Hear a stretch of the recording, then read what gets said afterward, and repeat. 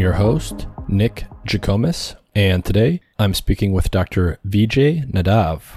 Vijay is a molecular physiologist, and his laboratory investigates how the molecular constituents of organisms change during aging, with the overarching aim of developing novel anti-aging interventions. And so we talked about the cellular biology of aging. What is aging? How is it different from development? Can we reverse or potentially even stop aging? What are some of the physiological hallmarks of aging, and how does aging differ between different organ systems in the body? We spent a lot of time talking about recent work he's done and published around a atypical amino acid called taurine. Taurine was found to decrease across the lifespan in rodents and in other animals. And if you give exogenous taurine to animals, it can increase both their lifespan, how long they live, as well as their health span, how many of those years of their life are spent healthy with their organs sort of working as they should, or looking more like a younger version of an animal. And so we talked about, what taurine is, what's known about it and its history, how this atypical amino acid works and what its physiological functions are, all of the different age-related effects or aging-related effects that taurine had when they gave it to mice, as well as whether this is likely to be true in humans. Does exogenous taurine supplementation, is that going to have the same anti-aging effects in humans as it did in rodents and other animals? So we talked about some of the clinical trials that have been done around taurine, as well as some of the clinical trials that are in the works. So if you're interested in aging biology and the cell biology of aging and how it works, and you're interested to learn how a circulating factor, a nutrient like taurine, can have anti-aging effects, this will be a really interesting episode for you.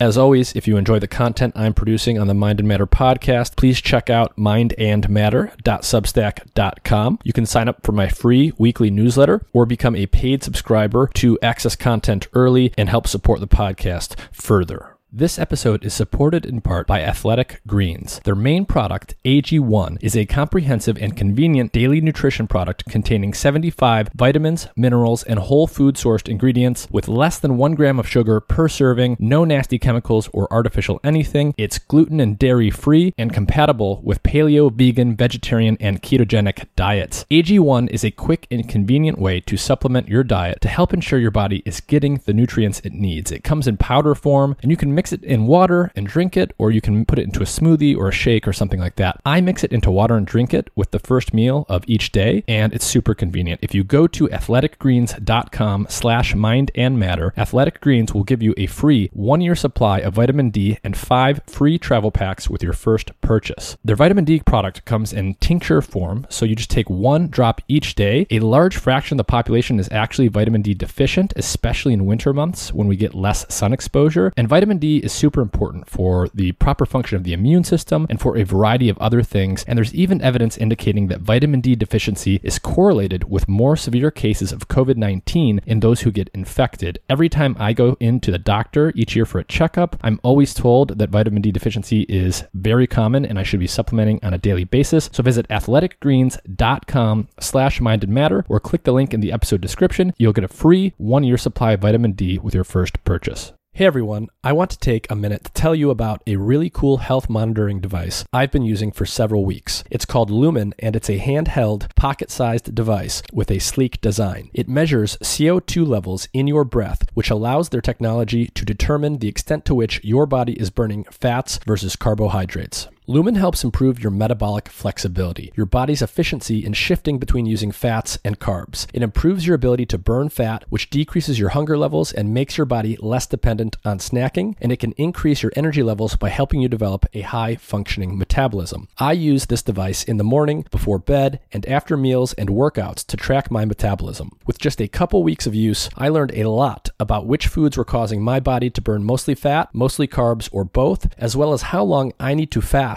each day to promote fat burning. Lumen is great for anyone looking to optimize their health for either weight loss or athletic performance. The easy-to-use app allows you to track your results together with what you're eating and how you're exercising, and it syncs with other devices like the Apple Watch. Click the link in the episode description to learn more and use the code MIND, M-I-N-D, in all capital letters to get $50 off your Lumen device today.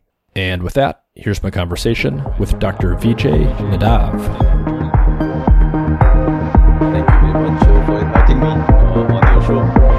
Can you just start off by telling everyone who you are scientific work is focused on? So my name is Vijay Yadav. I'm an assistant professor of genetics and development at Columbia University. My lab investigates how different changes that happen with age contribute to the aging process, and to identify novel interventions to treat diseases of aging. And the overall goal of my lab is to increase healthy lifespan in humans. And, it seems like a basic question, but what is aging exactly? Is it just sort of a generic term that refers to the general tendency of things to sort of break in our bodies over time, or is aging, is it more of like a regulated process that's sort of more definable? So in my opinion is that aging is a process which is to an extent regulatable, but at the same time, it is a process that is eventually going to happen. The goal here is how we can delay this process and how we can make sure that we are having a least amount of disease phase at the end of our life. So all of us are going to have diseases at the end of the life. But the goal here is to minimize that period, which is a disease state.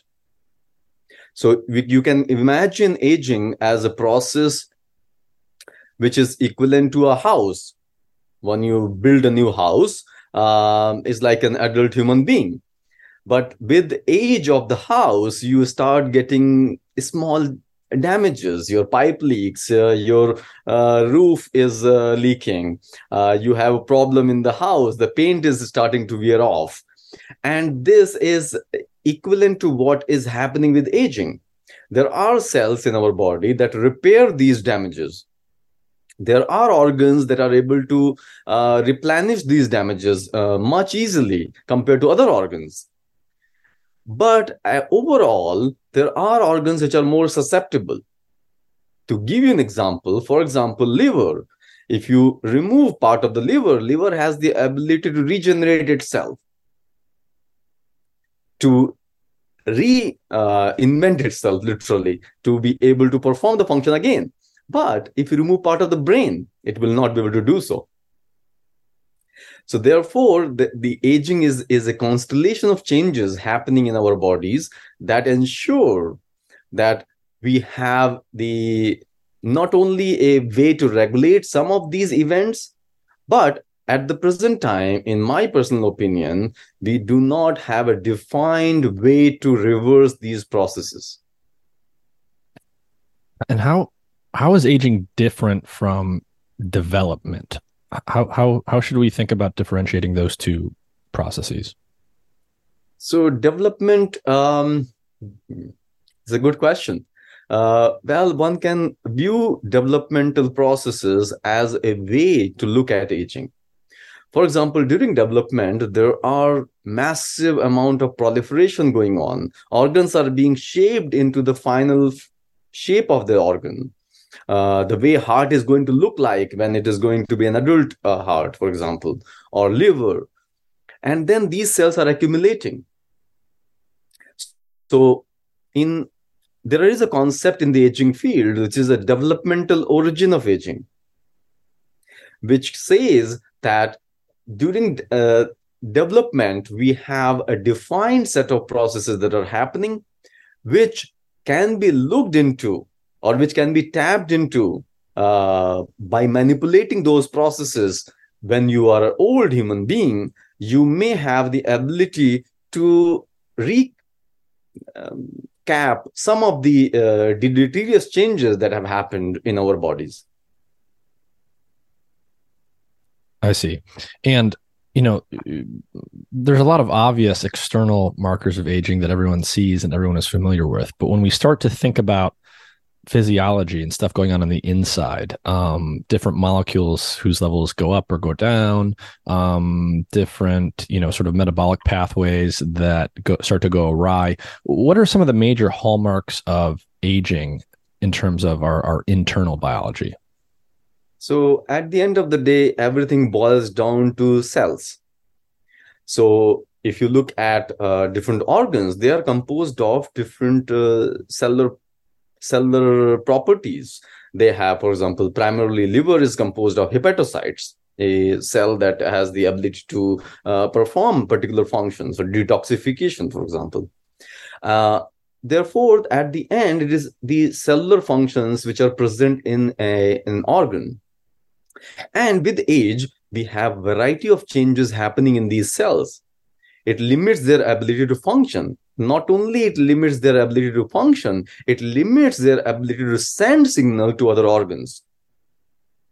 So cells are not working in isolation. So you have cell intrinsic events that are happening, which is happening within the cells. And then you have cell extrinsic events, which is regulated by the environment or the hormonal milieu that is present in which the cells are present. And in the cells, you have variety of changes happening with age, such as increased accumulation of DNA damage, because cells are not able to repair these processes very well. You have mitochondrial dysfunction. You also have loss of telomeres that open up the end of the DNA and make it more prone to damages. And you also have ability of the cells, which is changing as far as the nutrients are concerned. Their nutrient sensing ability change. So these processes together are classified roughly as 9 hallmarks of aging some years ago. And these processes are looked into when it comes to cell intrinsic events that are happening within the cells. But at the same time, you have changes in the physiological milieu or the circulating molecules which cells are exposed to. And this is how organs communicate with each other. It is an integrative physiology. Our organs are not functioning in isolation. They are talking with each other through sending signals to them, receiving feedback. Hey, I'm doing well. You need to regulate me. Or I'm doing bad. Help me. So these are the concept of integrative physiology, which is how organs communicate with each other, and how this communication deteriorates with age also contributes profoundly to the process of aging. I see. So there are cell intrinsic and cell extrinsic factors here. There's stuff sort of inside individual cells, inherent to those cells, that can start to break down things like the telomeres, which sort of regulate how exposed the DNA is, the mechanisms responsible for repairing things like DNA damage or responding to something like oxidative stress, different pathways in the cell. And I would imagine those types of things are basically, they're shared by all cells, whether it's a brain cell or liver cell, even though different organs and tissues might age at different rates, or something like the liver might be able to regenerate itself, whereas other organs can't do this. Those are problems that all cells face. And those are things that start to break down over time, no matter what the cell is. And then there's these cell extrinsic things going on.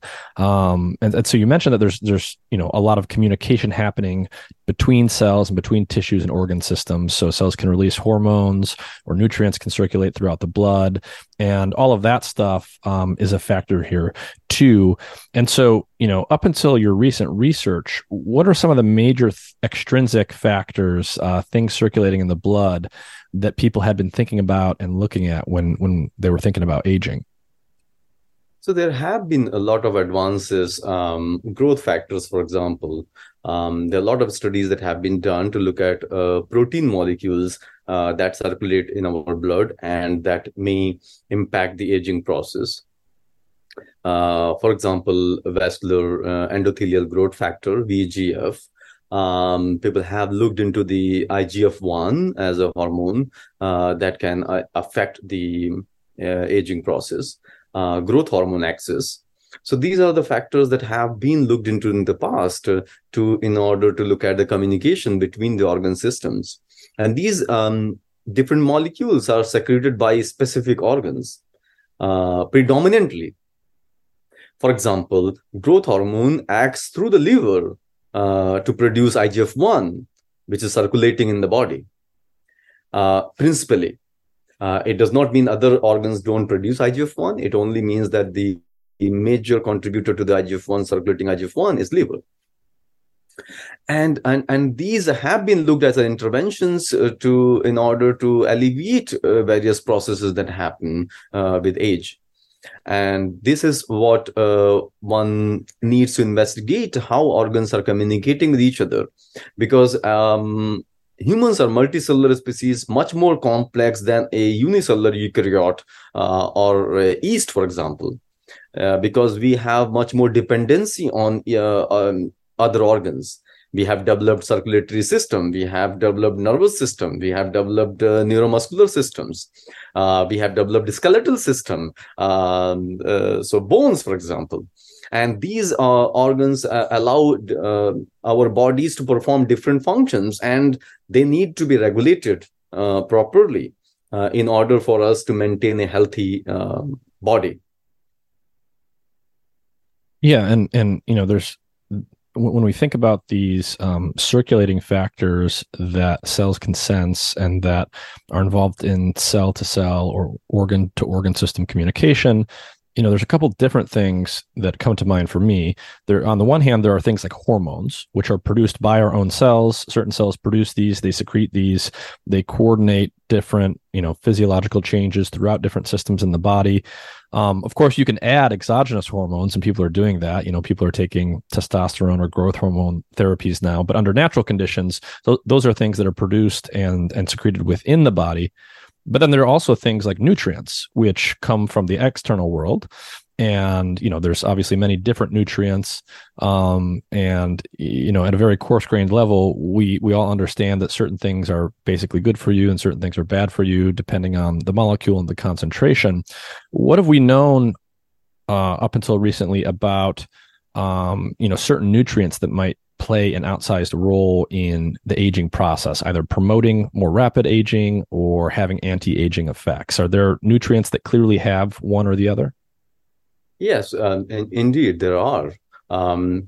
So if one looks at a historical perspective in biology, one gets a glimpse of the importance of nutrients. For example, I'll give you an example of a disease here, which was very prevalent up until 1920s. It was known as pernicious anemia. So pernicious anemia was a disease where patients were anemic and they were bedridden. They were not able to move very well, and they died. That is why it was termed pernicious. And so up until 1920s, there was no cure for this disease. And then many investigators started investigating how pernicious anemia is developing in these patients. And what they initial experiments were done in animals, in fact, dogs. So one of the investigators, he bled dogs to make them anemic. He bled dogs profoundly, and now the dogs were anemic. And then he fed them different diets. What he discovered, when he fed dogs animal-based diet, in particular liver, raw liver, the anemia was reversed. So he gave the dogs raw liver, it reversed the anemia. And for those who don't know, anemia, does that just mean that the blood is not delivering oxygen effectively? Red blood cells are depleted in these anemic patients. And then based on this foundation in an animal experiment, two clinicians, one in Canada and one in the USA, decided to feed humans with pernicious anemia raw liver. And this led to a very controversial at that point, a experiment in humans where they were feeding raw liver. The surprising part was anemia was reversed in humans as well. And these three individuals got Nobel Prize in 1934 to feed humans raw liver. And that was Whipple, Minnow, and Murphy. So that to find a cure for pernicious anemia, we did not know what liver had till that point. And that is why it was a very challenging, I would say that even for the Nobel Prize committee, it would have been challenging decision. So just before you go on with this piece, so you said they started doing experiments in dogs. They discovered that feeding them raw liver cured this form of anemia, what other diets did they try? They tried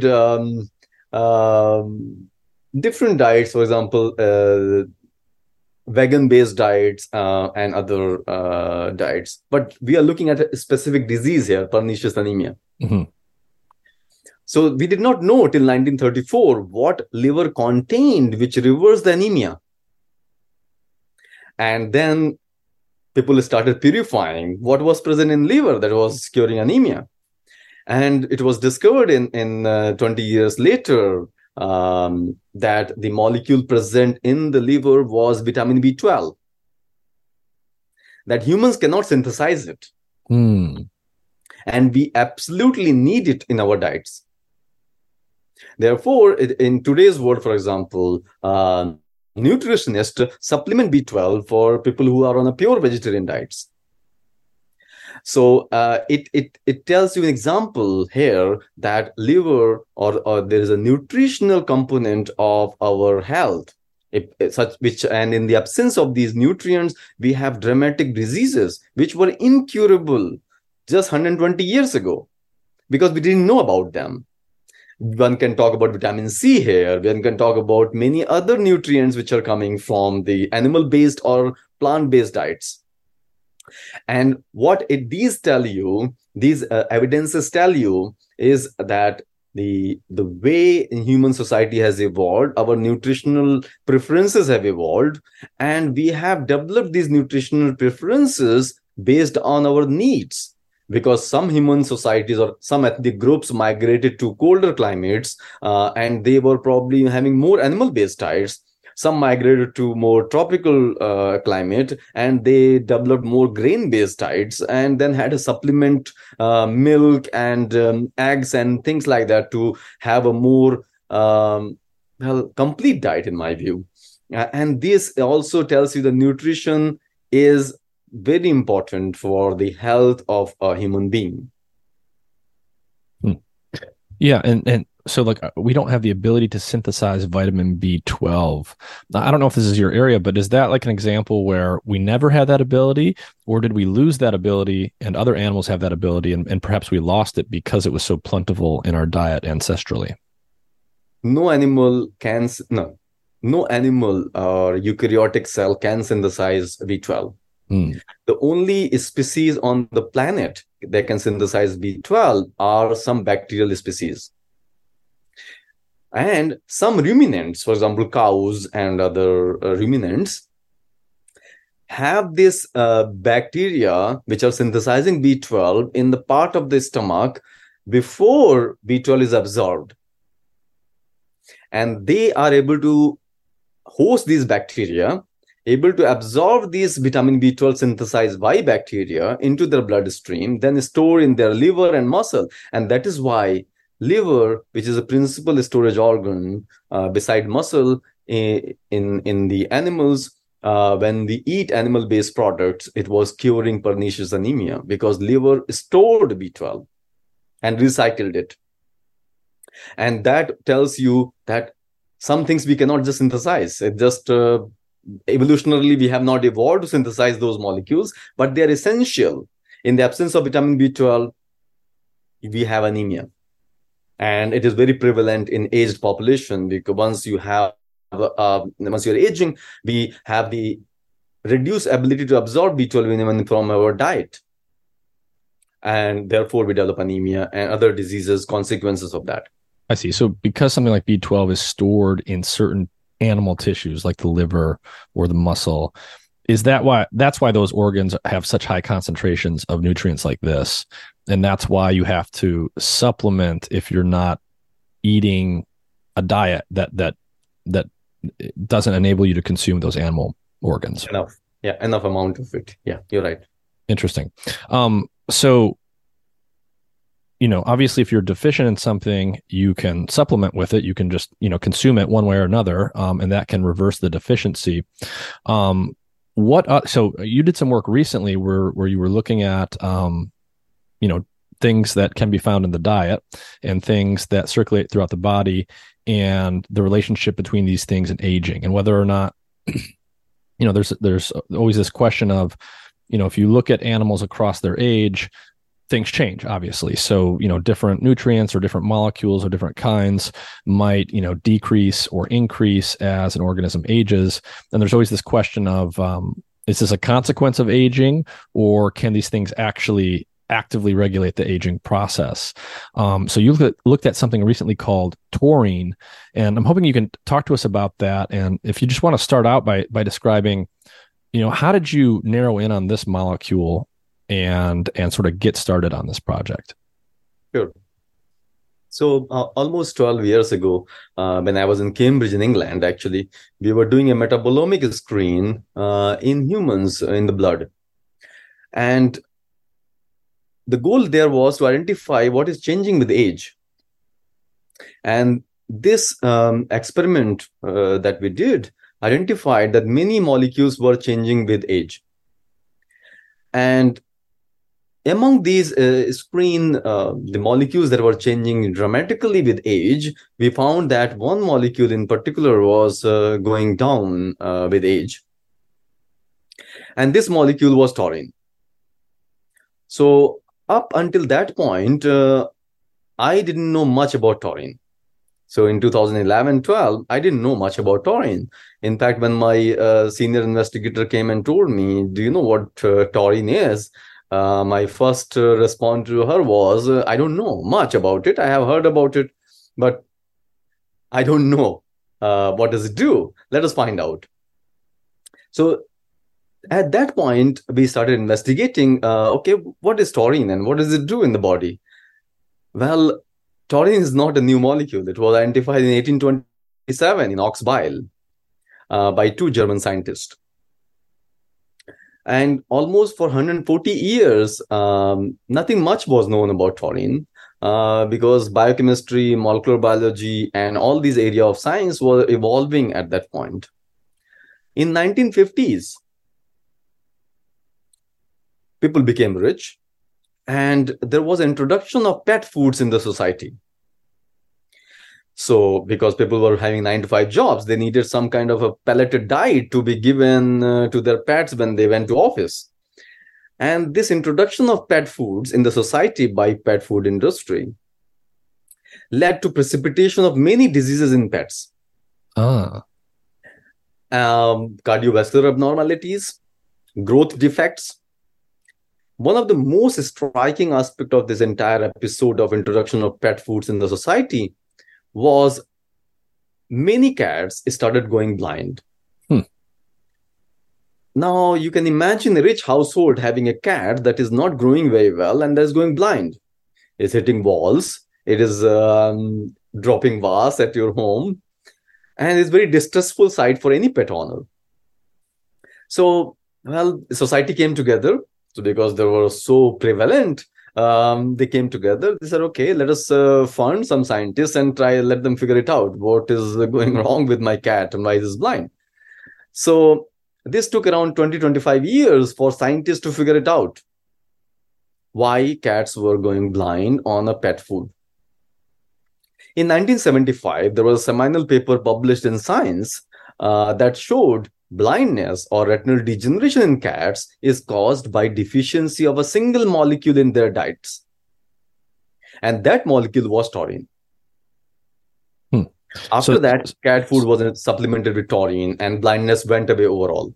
Oh, wow. So that one molecule was responsible for all of those particular health problems in cats. And I guess the whole idea here is up until people had cats in the house as a common thing, pet cats were sort of just domesticated feral cats that still went outside and ate birds and ate mice and, all of the normal foods a wild cat would basically eat. So then we start domesticating cats further. They're spending time indoors. We need to come up with pet food if our cats aren't going outside and feeding themselves. And just due to our ignorance, I guess, not knowing all of the things that the cat needs in its diet from a nutrition standpoint, we just made what we thought they needed, and it was deficient in things like taurine and other nutrients. Yeah, we don't, and it's true for human beings as well. Because we don't know what are the ideal nutrient composition that we need for a specific body needs. We are evolving. We are trying to understand this requirement as best as we can. Almost 100 years ago, we didn't know we needed B12. We didn't know that we needed a specific components coming from the vegetarian diets, for example. So these nutritional composition is also dependent on the specific ethnicities, the specific dietary styles, a specific location or the environment we live in as a human being. And I think still we are not 100% finite, or we don't have the complete understanding of what this nutritional requirement is, because our genetics also has been shaped up. And now with the movement of populations across the world, with easy movement, we are moving around, and we are living in environments we never lived in. For example, a person who is coming from a tropical climate, he synthesizes enough vitamin D, for example, and then he moves to a colder climate where there's less sunlight. Suddenly, he is vitamin D deficient. So now the changes in these nutritional composition of the diet is becoming much more important than it was, let's say 40-50 years ago, when the movement was limited. And these things need to be given careful consideration when we are looking at a perfect nutrition to have a healthy body. So, through this study of pet food and what was going on with cats, domesticated cats, they discovered taurine. Obviously, it had a profound impact on the cats. I mean, if it was, having that big of an effect, it's amazing that a single nutrient just supplemented can have, that big of an effect. What exactly is taurine? What type of molecule is it? And what do we know today about its just very basic physiological functions? So taurine is a very small molecule, is an amino acid. And it is atypical amino acid because so amino acid have two groups, an H2 group and a carboxyl group, that allow them to form peptide bonds and to be incorporated into proteins. But taurine is atypical. It lacks this carboxyl group. It has a sulfonyl group. Therefore, to the most part, it remains as a free circulating molecule within the cell. And taurine can be synthesized in our bodies by liver to an extent, and some other organs. And we are also dependent on its consumption in the diet. So, for example, when a child is born, it is deficient in the ability to produce taurine. It is dependent on it. And therefore, in almost a few decades ago, baby formula was supplemented with taurine. And then as we grow further, we start developing some capacity to synthesize taurine. But to give you a glimpse of it, we do not know the dietary versus the endogenous synthesis component responsible for the promoting healthy life. Because during the development or during gestation, when the baby is in uterus, it has 5 to 10-fold higher concentration of taurine in its body. As soon as it is born, it is out of the mother's womb. Now, mother is not able to supply that taurine. The levels fall down, and it is dependent on exogenous supplementation in the baby formula, for example, for human. And then during it starts developing some capacity, then it goes down further as it ages, as humans age. It could be different ability to have a differential nutrient absorption, and as well as different ability to produce taurine endogenously. So taurine's an amino acid, but it's an atypical amino acid. It's not like a lot of the other major amino acids that maybe people have heard about. So when we talk about amino acids, right, there's for those that don't know, there's essential and non-essential amino acids. Sometimes our bodies can produce them, so we don't need to get them in the diet, even though we don't strictly need to get them from the diet, but we often still do need to consume them. But then there's other ones that we can't produce at all, and then we need to get through the diet. And then my understanding is, there's some wiggle room there. Some of them are semi-essential, and we can produce them to some extent, but not maybe as much as we need. So we still need to get it in the diet. And it sounds like taurine is one that some of our cells can produce to some extent, but we get a lot of it exogenously from consuming it. And it's also different from other amino acids in that I think you said it's typically not incorporated into proteins as a component, like a building block of the proteins, but it acts as it just floats around through the bloodstream as its own molecule, and it does various other things. Plenty of things. In fact, taurine is classified as a semi-essential. And during development, it is essential. It is promoting the growth of the body organs. And it is very much important during the early growth period, postnatally. And then you have a phase when it starts regulating different processes. And it has been known since those studies in animals and cats and dogs, which showed that taurine was important for growth. Taurine was important for eye problems, which they were precipitating because of pet diets, cardiovascular problem, cardiac failures. And these studies started, I think, a profound interest in the society and in scientists in general to find out what taurine is and what does it do. So these studies made people interested.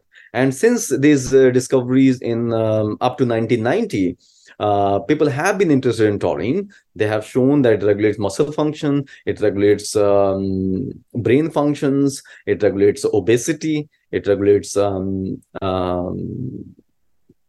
pancreas functions, and so on and so forth. But what was not known till when we started investigating is whether taurine affects the process of aging.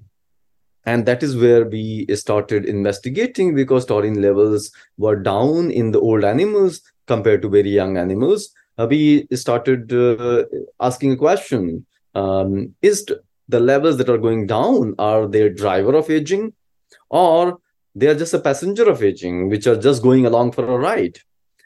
Just a collateral damage happening with the aging process. And that question that you asked in the beginning, is it a causal event? And that is exactly the question we started investigating almost more than a decade ago. By looking at old animals, then we supplemented them with taurine once daily after optimizing the dose and frequency of administration for life. And these mice that were supplemented once daily with taurine for life from Middle Ages, when taurine abundance was low, lived longer. On average, females lived around 12% longer, and males around 10% longer. So 10%, so we're living 10% longer. So if that was a human being, assuming that you got a comparable effect, you're talking about a decade of time, almost a decade. Yes, 8 to 10 years of life, you can add on to that. Yeah. So you said, in mice and other animals, taurine levels go down with aging, and you started supplementing mice in middle age. Yeah, absolutely. Equivalent to 45, 50-year-old human. And are the mice just like eating the taurine? Is it part of their diet? How do you give it to them? So that is where the nutrition comes in picture. So mouse diet lacks taurine. So therefore, we looked at in our pilot studies giving taurine in their food. That means continuously mice is eating and is able to consume taurine. And at the same time, we did once daily oral administration of taurine. What we found out is in initial pilot studies, once we gave animal once daily taurine, these animals were much more healthier compared to when we provided that taurine in their food. Because taurine was not elevated enough, in my view, in the blood to be able to impart the health benefits as robustly as when it was given once daily, like once a pill, once a day pill. So that is where we gave once a day oral administration of taurine to the mice. And when you say oral, does that still means that they're swallowing it and it's going through their digestive system? Yeah, it is going through the digestive system. In mouse, how you do it, because you cannot give a pill to mouse and it's going to swallow. So there's a procedure known as a gavage, which is given where you administer in a solution the molecule that you want to administer, and that way animal does not it consumes the entire dose of the molecule. Mm-hmm. So you give taurine to middle-aged mice once per day, and they can live something like 8 to 12% longer. You start giving them in middle age because that's probably when taurine starts dropping off, or when it gets particularly low. That's a pretty major effect. One question people might have is, did the mice live longer, or did they feel better or look better? Did it sort of increase the end of their life when they were old, or did they actually have an increase in their so-called health span, the amount of healthy, functional life that they actually had? Absolutely. There's a very important criteria for any anti-aging intervention. So not only we want to live longer, we want to live healthier, or reduce the period of the diseased period that we face at the end of our lives. And that is what indeed we did next. We now supplemented middle-aged mice with taurine once daily for 1 year, and then measured variety of organ system functions, either in life or terminal. And what these studies showed is that no matter which organ function we looked at in our studies, we looked at bone density, it was improved, neuromuscular function was improved, they had less anxiety, they had a better memory, better glucose tolerance, better insulin tolerance, better GI transit, and their immune system was functioning closer to the younger immune system. So these studies told us not only taurine was making animals live longer, it was making animals live healthier lives. Interesting. So basically anything that you looked at, whether it was brain function, how well their mouse brains were working and how well they could remember, whether it was bone density and musculoskeletal function, whether it was just general metabolic health, and how they're processing energy and stuff, whether it was immune function, basically everything that you looked at, it sounds like you looked at a whole bunch of things. Everything looked better. The older mice looked like younger mice in terms of their physiology when they were supplemented with taurine. Yes, you're right. You're right. And not only, so the mouse is just one model organism. We use it as a model for interventions. We then investigated, okay, is this effect that we see in mice, is it also observed in other species? Then we looked at worms, another model organism, C. elegans, which is an invertebrate model organism used in aging research. And what we found is that worms that were supplemented with taurine, they lived longer as well. At a higher doses, they lived somewhere between 10 to 23% longer compared to worms that were not given taurine. So these two species, we saw a robust effect on lifespan and health of these different organs. Then the major question at that point was, how about humans? So we went to as close to humans as possible. We did a monkey intervention study where we supplemented monkeys once daily with taurine and then looked at their organ functions 6 months later. So monkeys that were supplemented with taurine, they had reduced adiposity, they had more bone density, better liver function, they had a better glucose or glycemic index. Also, their immune system was functioning better. And in the blood, they had a less oxidative damage markers. So in these three species, one can say is that, okay, taurine increases health span and lifespan in mice and worms, and health span in monkeys, because in monkeys, we only investigated health span. Just because they live longer and you probably didn't have time. Up to 30 years they live. So you see this in multiple species. You see it in rodent, this effect where you get an increase in lifespan and health span. In rodents, you saw that in an invertebrate species that's a very evolutionary distant relative. You also saw the increase in health span in monkeys, another mammal, obviously closer to humans. I mean, this would imply, I would think that, taurine is just tapping into very basic biology that's evolutionary conserved to a large degree between all of these different species. And that would imply that there's a high likelihood that you might see similar effects in human beings. So what do we know about taurine in humans? Do taurine levels go down in a similar fashion as humans age like they do in other animals? And do we know whether taurine supplementation works in humans, or are people doing those trials, or do we think it's plausible?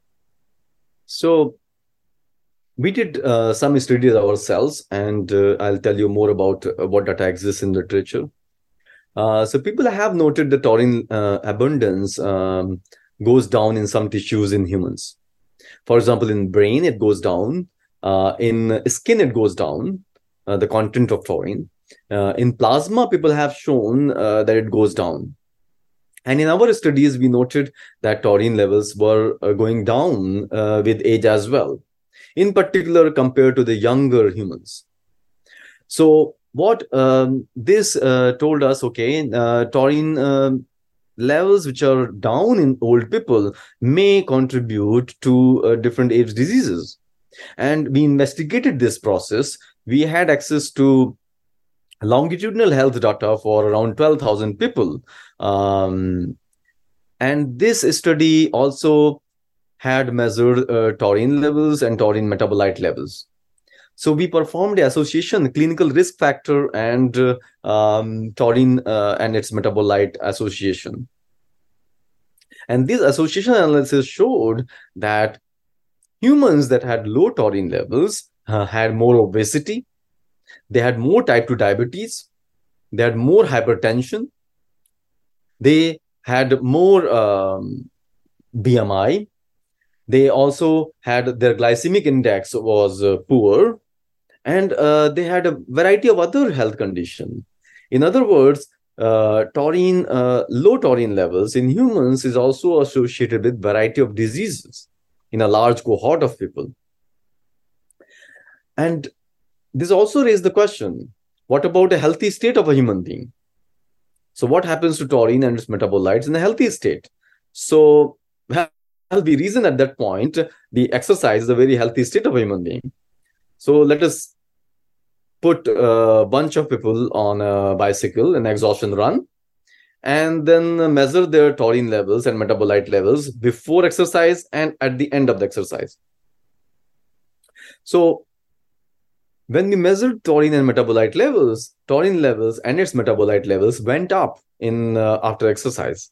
It went up in sedentary individuals which don't exercise normally. It went up in bodybuilders. It went up in marathon runners. Mm-hmm. And it went up in sprinters. So it goes up in response to a behavior like exercise. Does that mean it's stimulating endogenous taurine synthesis? We don't know. That is the question that we don't know. Is it endogenous synthesis that is going up? Or is it the release from organs that are storing taurine goes up? I see. So it could be that it's a storage of exogenous taurine that we've gotten from the diet or something, and it just gets released. Yeah. I see. Yeah. So where do we get exogenous taurine naturally? From certain foods? Yeah. So taurine is naturally present in animal-based diets, such as shellfish are very abundant in taurine. It is like it's less, in my view, 1 milligram per gram.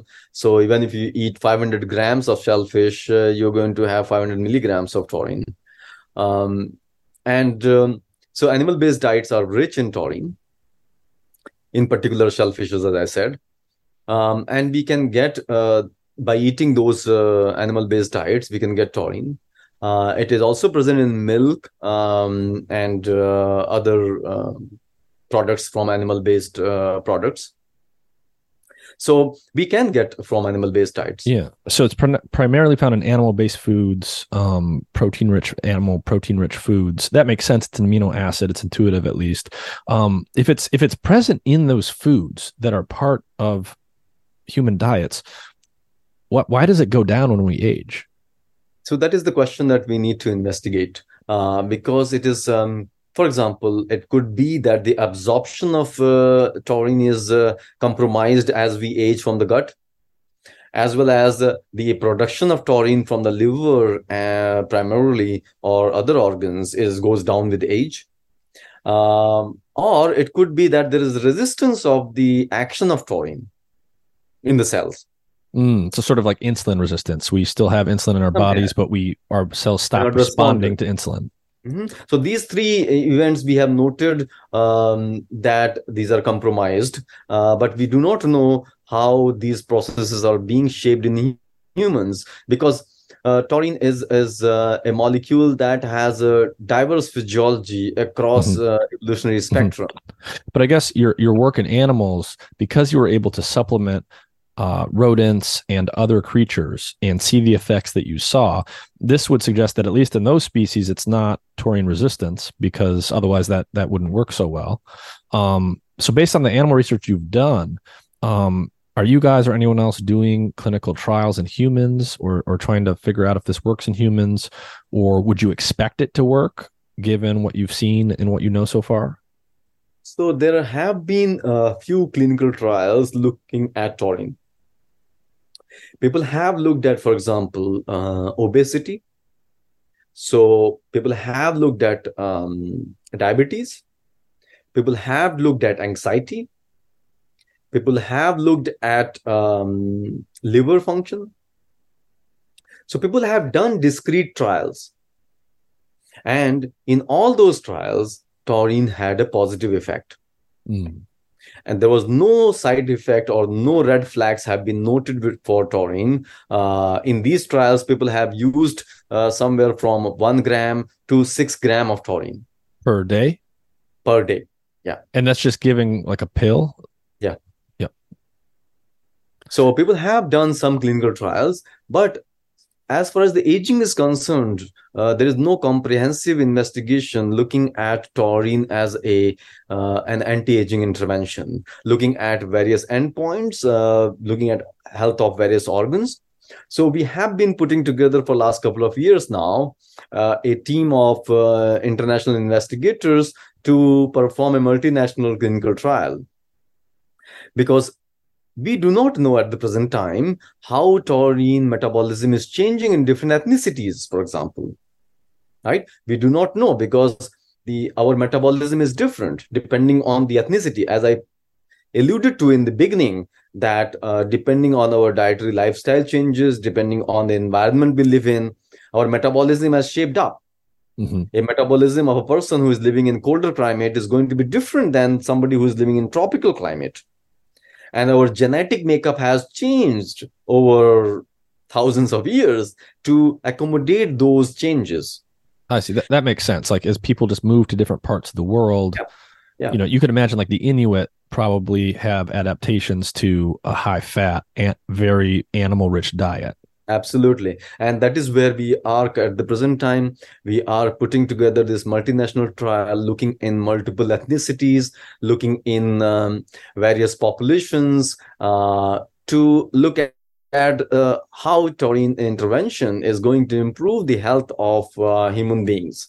And that is coming up, and hopefully we will be able to find enough resources, enough funding. There are a lot of interest already. We have a clinical and basic science partners in Germany, in Singapore, in a couple of countries in Asia. The US, we are developing such a team, and we have good interest at the present time. So right now we are developing the study. We have a kind of a study protocol. We are bringing together different expertise, statistical expertise, clinical expertise, basic science expertise, to look at the endpoints.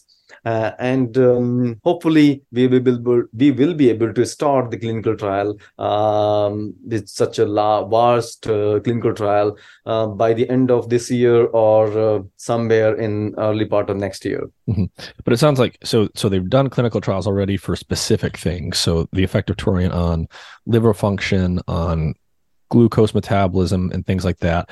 You said that in all those studies so far, they've seen positive results in humans. And it sounds like everything that they've seen so far in humans is consistent with what you've seen in rodents and other species, more or less.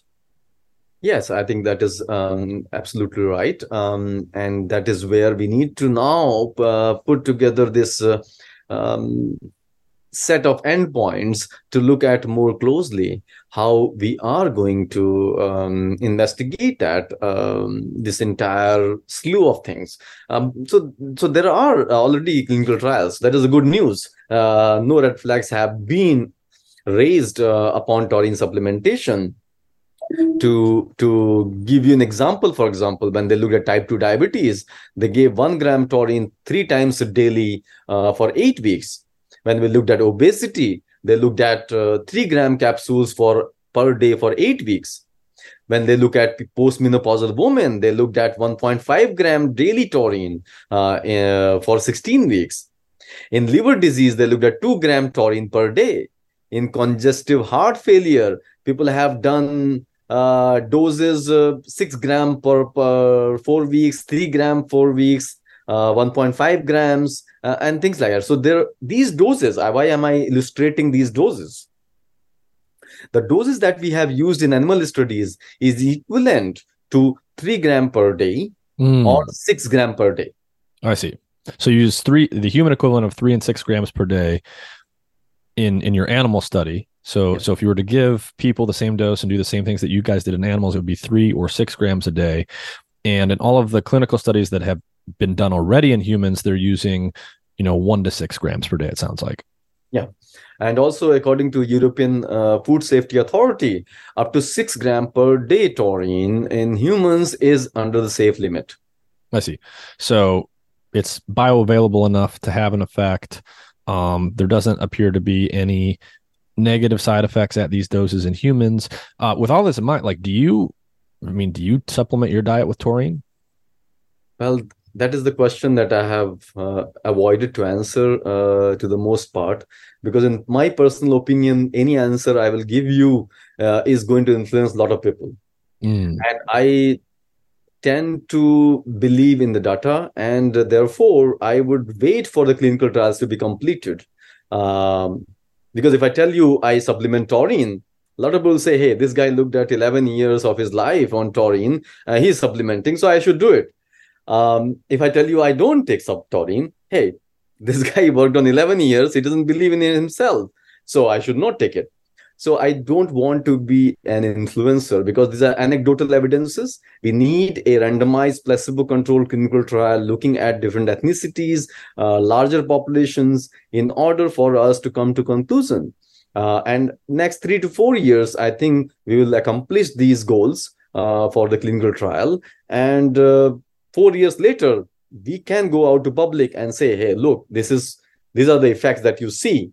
And these are the conditions that you see that are benefited by taurine supplementation. You can go for it, or you cannot go for it. Under some certain circumstances, you cannot take taurine. For example, people with kidney disease, they cannot excrete taurine. So one has to look at all these different parameters in order for us to provide a suggestion to the public at large. I see.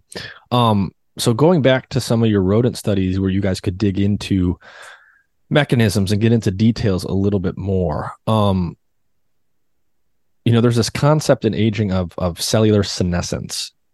Can you explain for people what is senescence and what did you see in mice in response to taurine supplementation?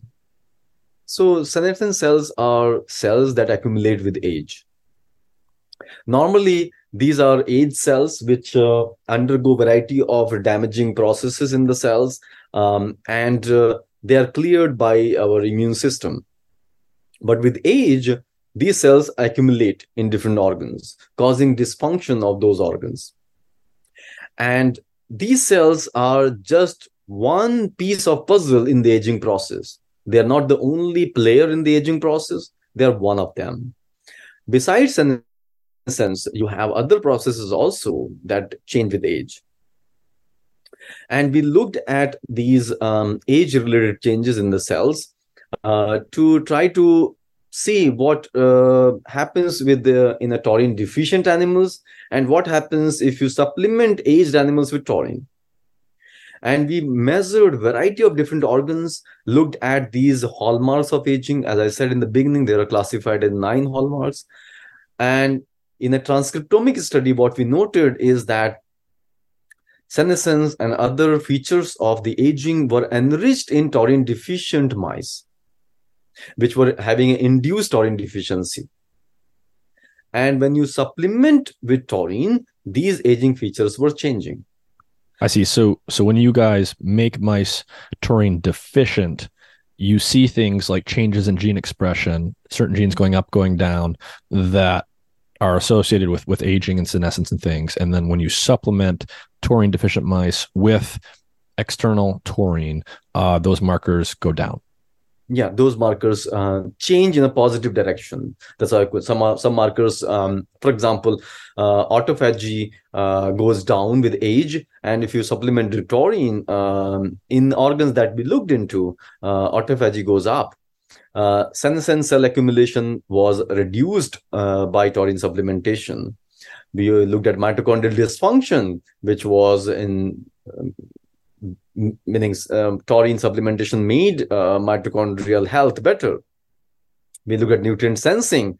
Taurine made cells sense nutrients better. We look at DNA damage. Taurine suppressed DNA damage, consequences of DNA damage, and reduce the inflammatory state the cells were into. And when it comes to like mitochondrial health, mitochondria are super important organelles for just energy and metabolism generally. When you say that mitochondrial health was improved, what exactly does that mean? So just to give an idea, mitochondria are organelles in our cells that produce ATP. They are also classified as powerhouse of cells. So they produce a lot of ATP. The major production of ATP happens in mitochondria.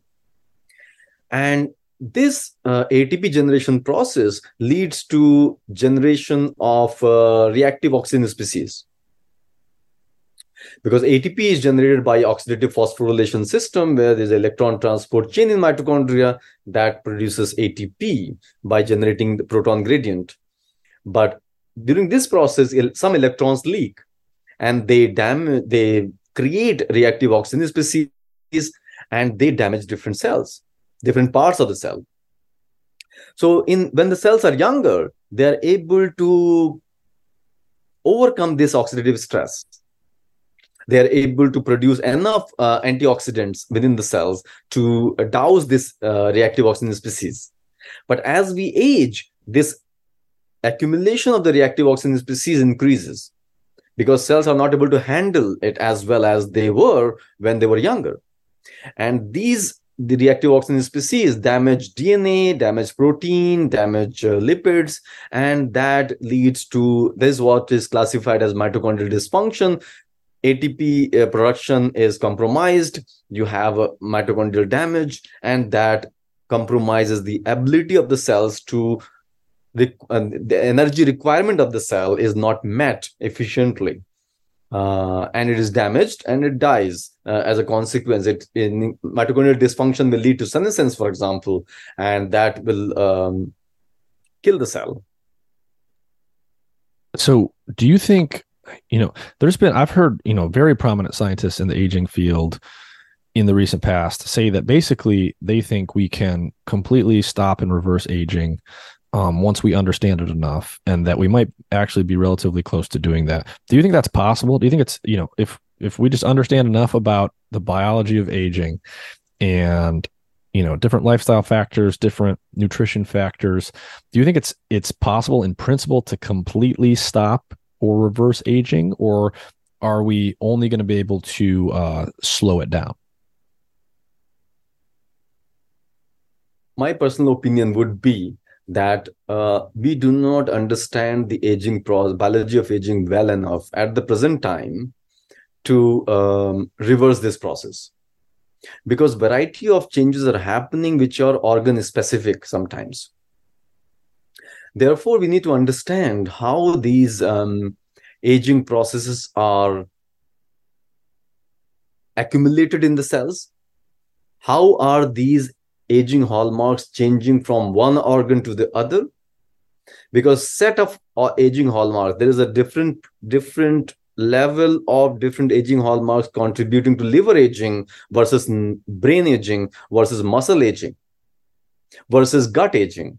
Therefore, we need to understand we are a multicellular species. We are very complex. We need to understand these cellular phenotypes to be more precise manner. However, having said that, anything is possible. We have evolved. We were living 40 years only, maximum lifespan 120 years ago. Now we are living 70, 80 years. Well, it is definitely possible that we will live 120, 140 years in another 50 years down the line.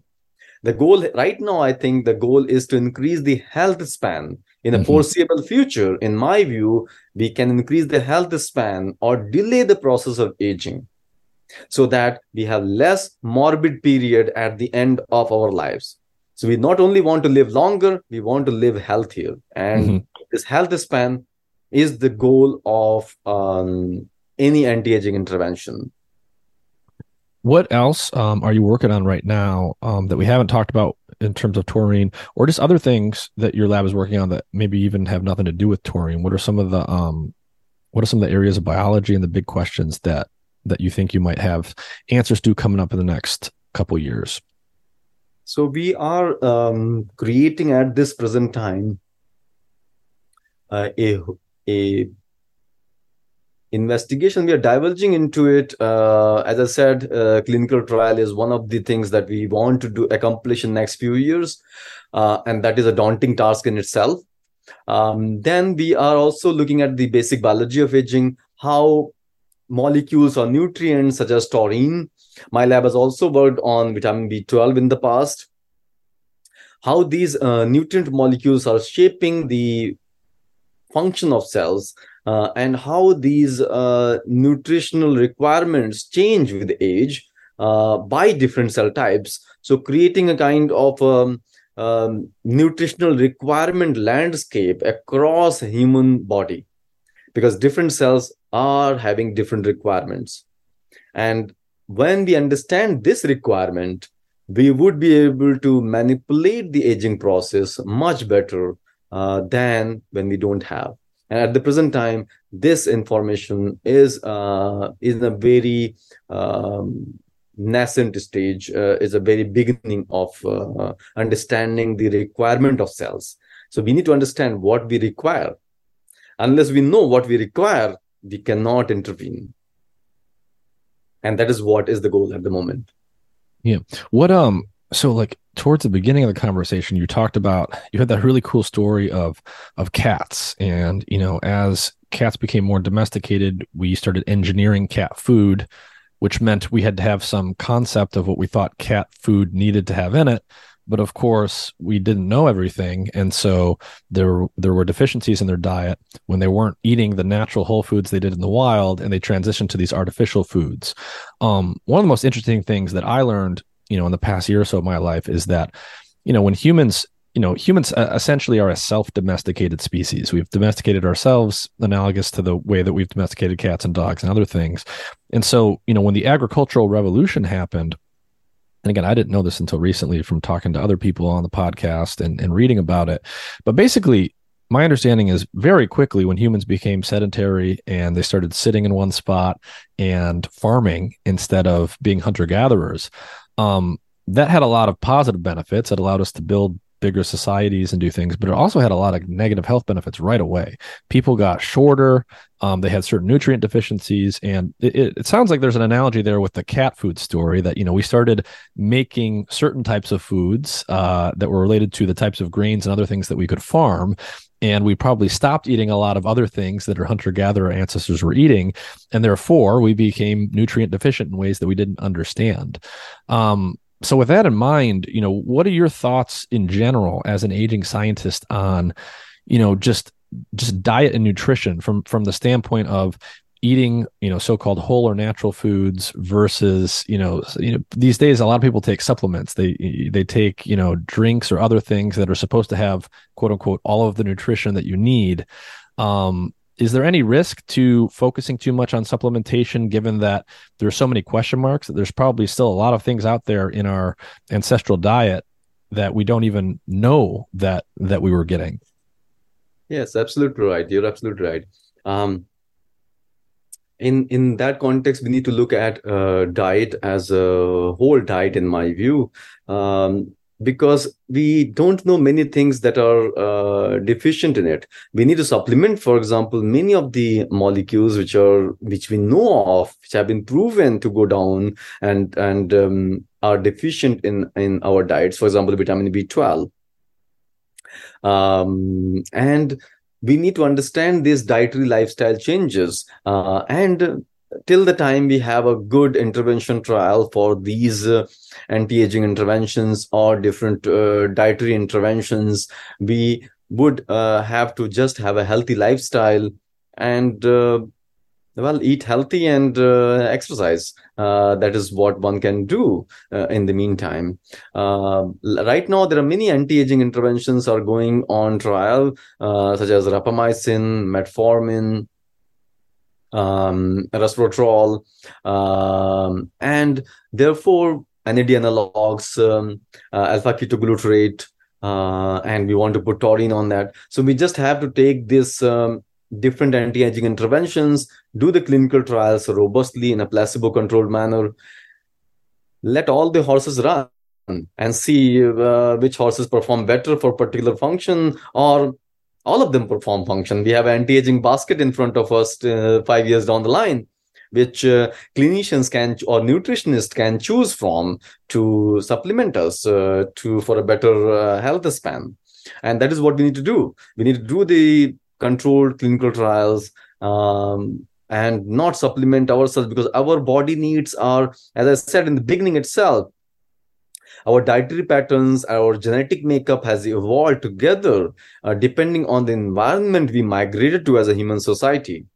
We all came out of Africa a long time ago, but we changed our genetics, our dietary patterns to accommodate different environmental needs.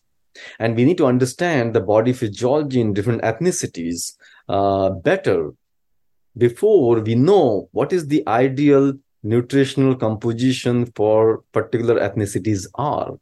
And that understanding we do not have. Nobody can claim that understanding, because we don't have it. And we don't know how many molecules such as B12 or taurine are changing with our nutrition. We don't know the entire answer to these questions, and we need to, do more research, I think, in my view, to find out what those things are missing. Well, Vijay, I want to be respectful of your time and let you get back to the lab so you can figure this stuff out. Is there anything you want to reiterate for people, or any final thoughts you want to leave people with about your work or about aging and nutrition in general? I would say that we are working aggressively. Entire aging field, we are coming up with the different anti-aging interventions. And I think one should wait for the clinical trials to be accomplished before self-supplementing themselves, because most of these molecules are present over the counter. And we need to have a better understanding in clinical trials before we do the supplementation. And it's a very bright future. We have a lot of molecules going on clinical trials end of this year or early next year. And within 4 or 5 years, we'll have better understanding of the aging biology and these interventions. Till then, eat healthy and do exercise. All right. Professor Vijay Yadav, thank you for your time. Thank you very much. It was a pleasure speaking with you.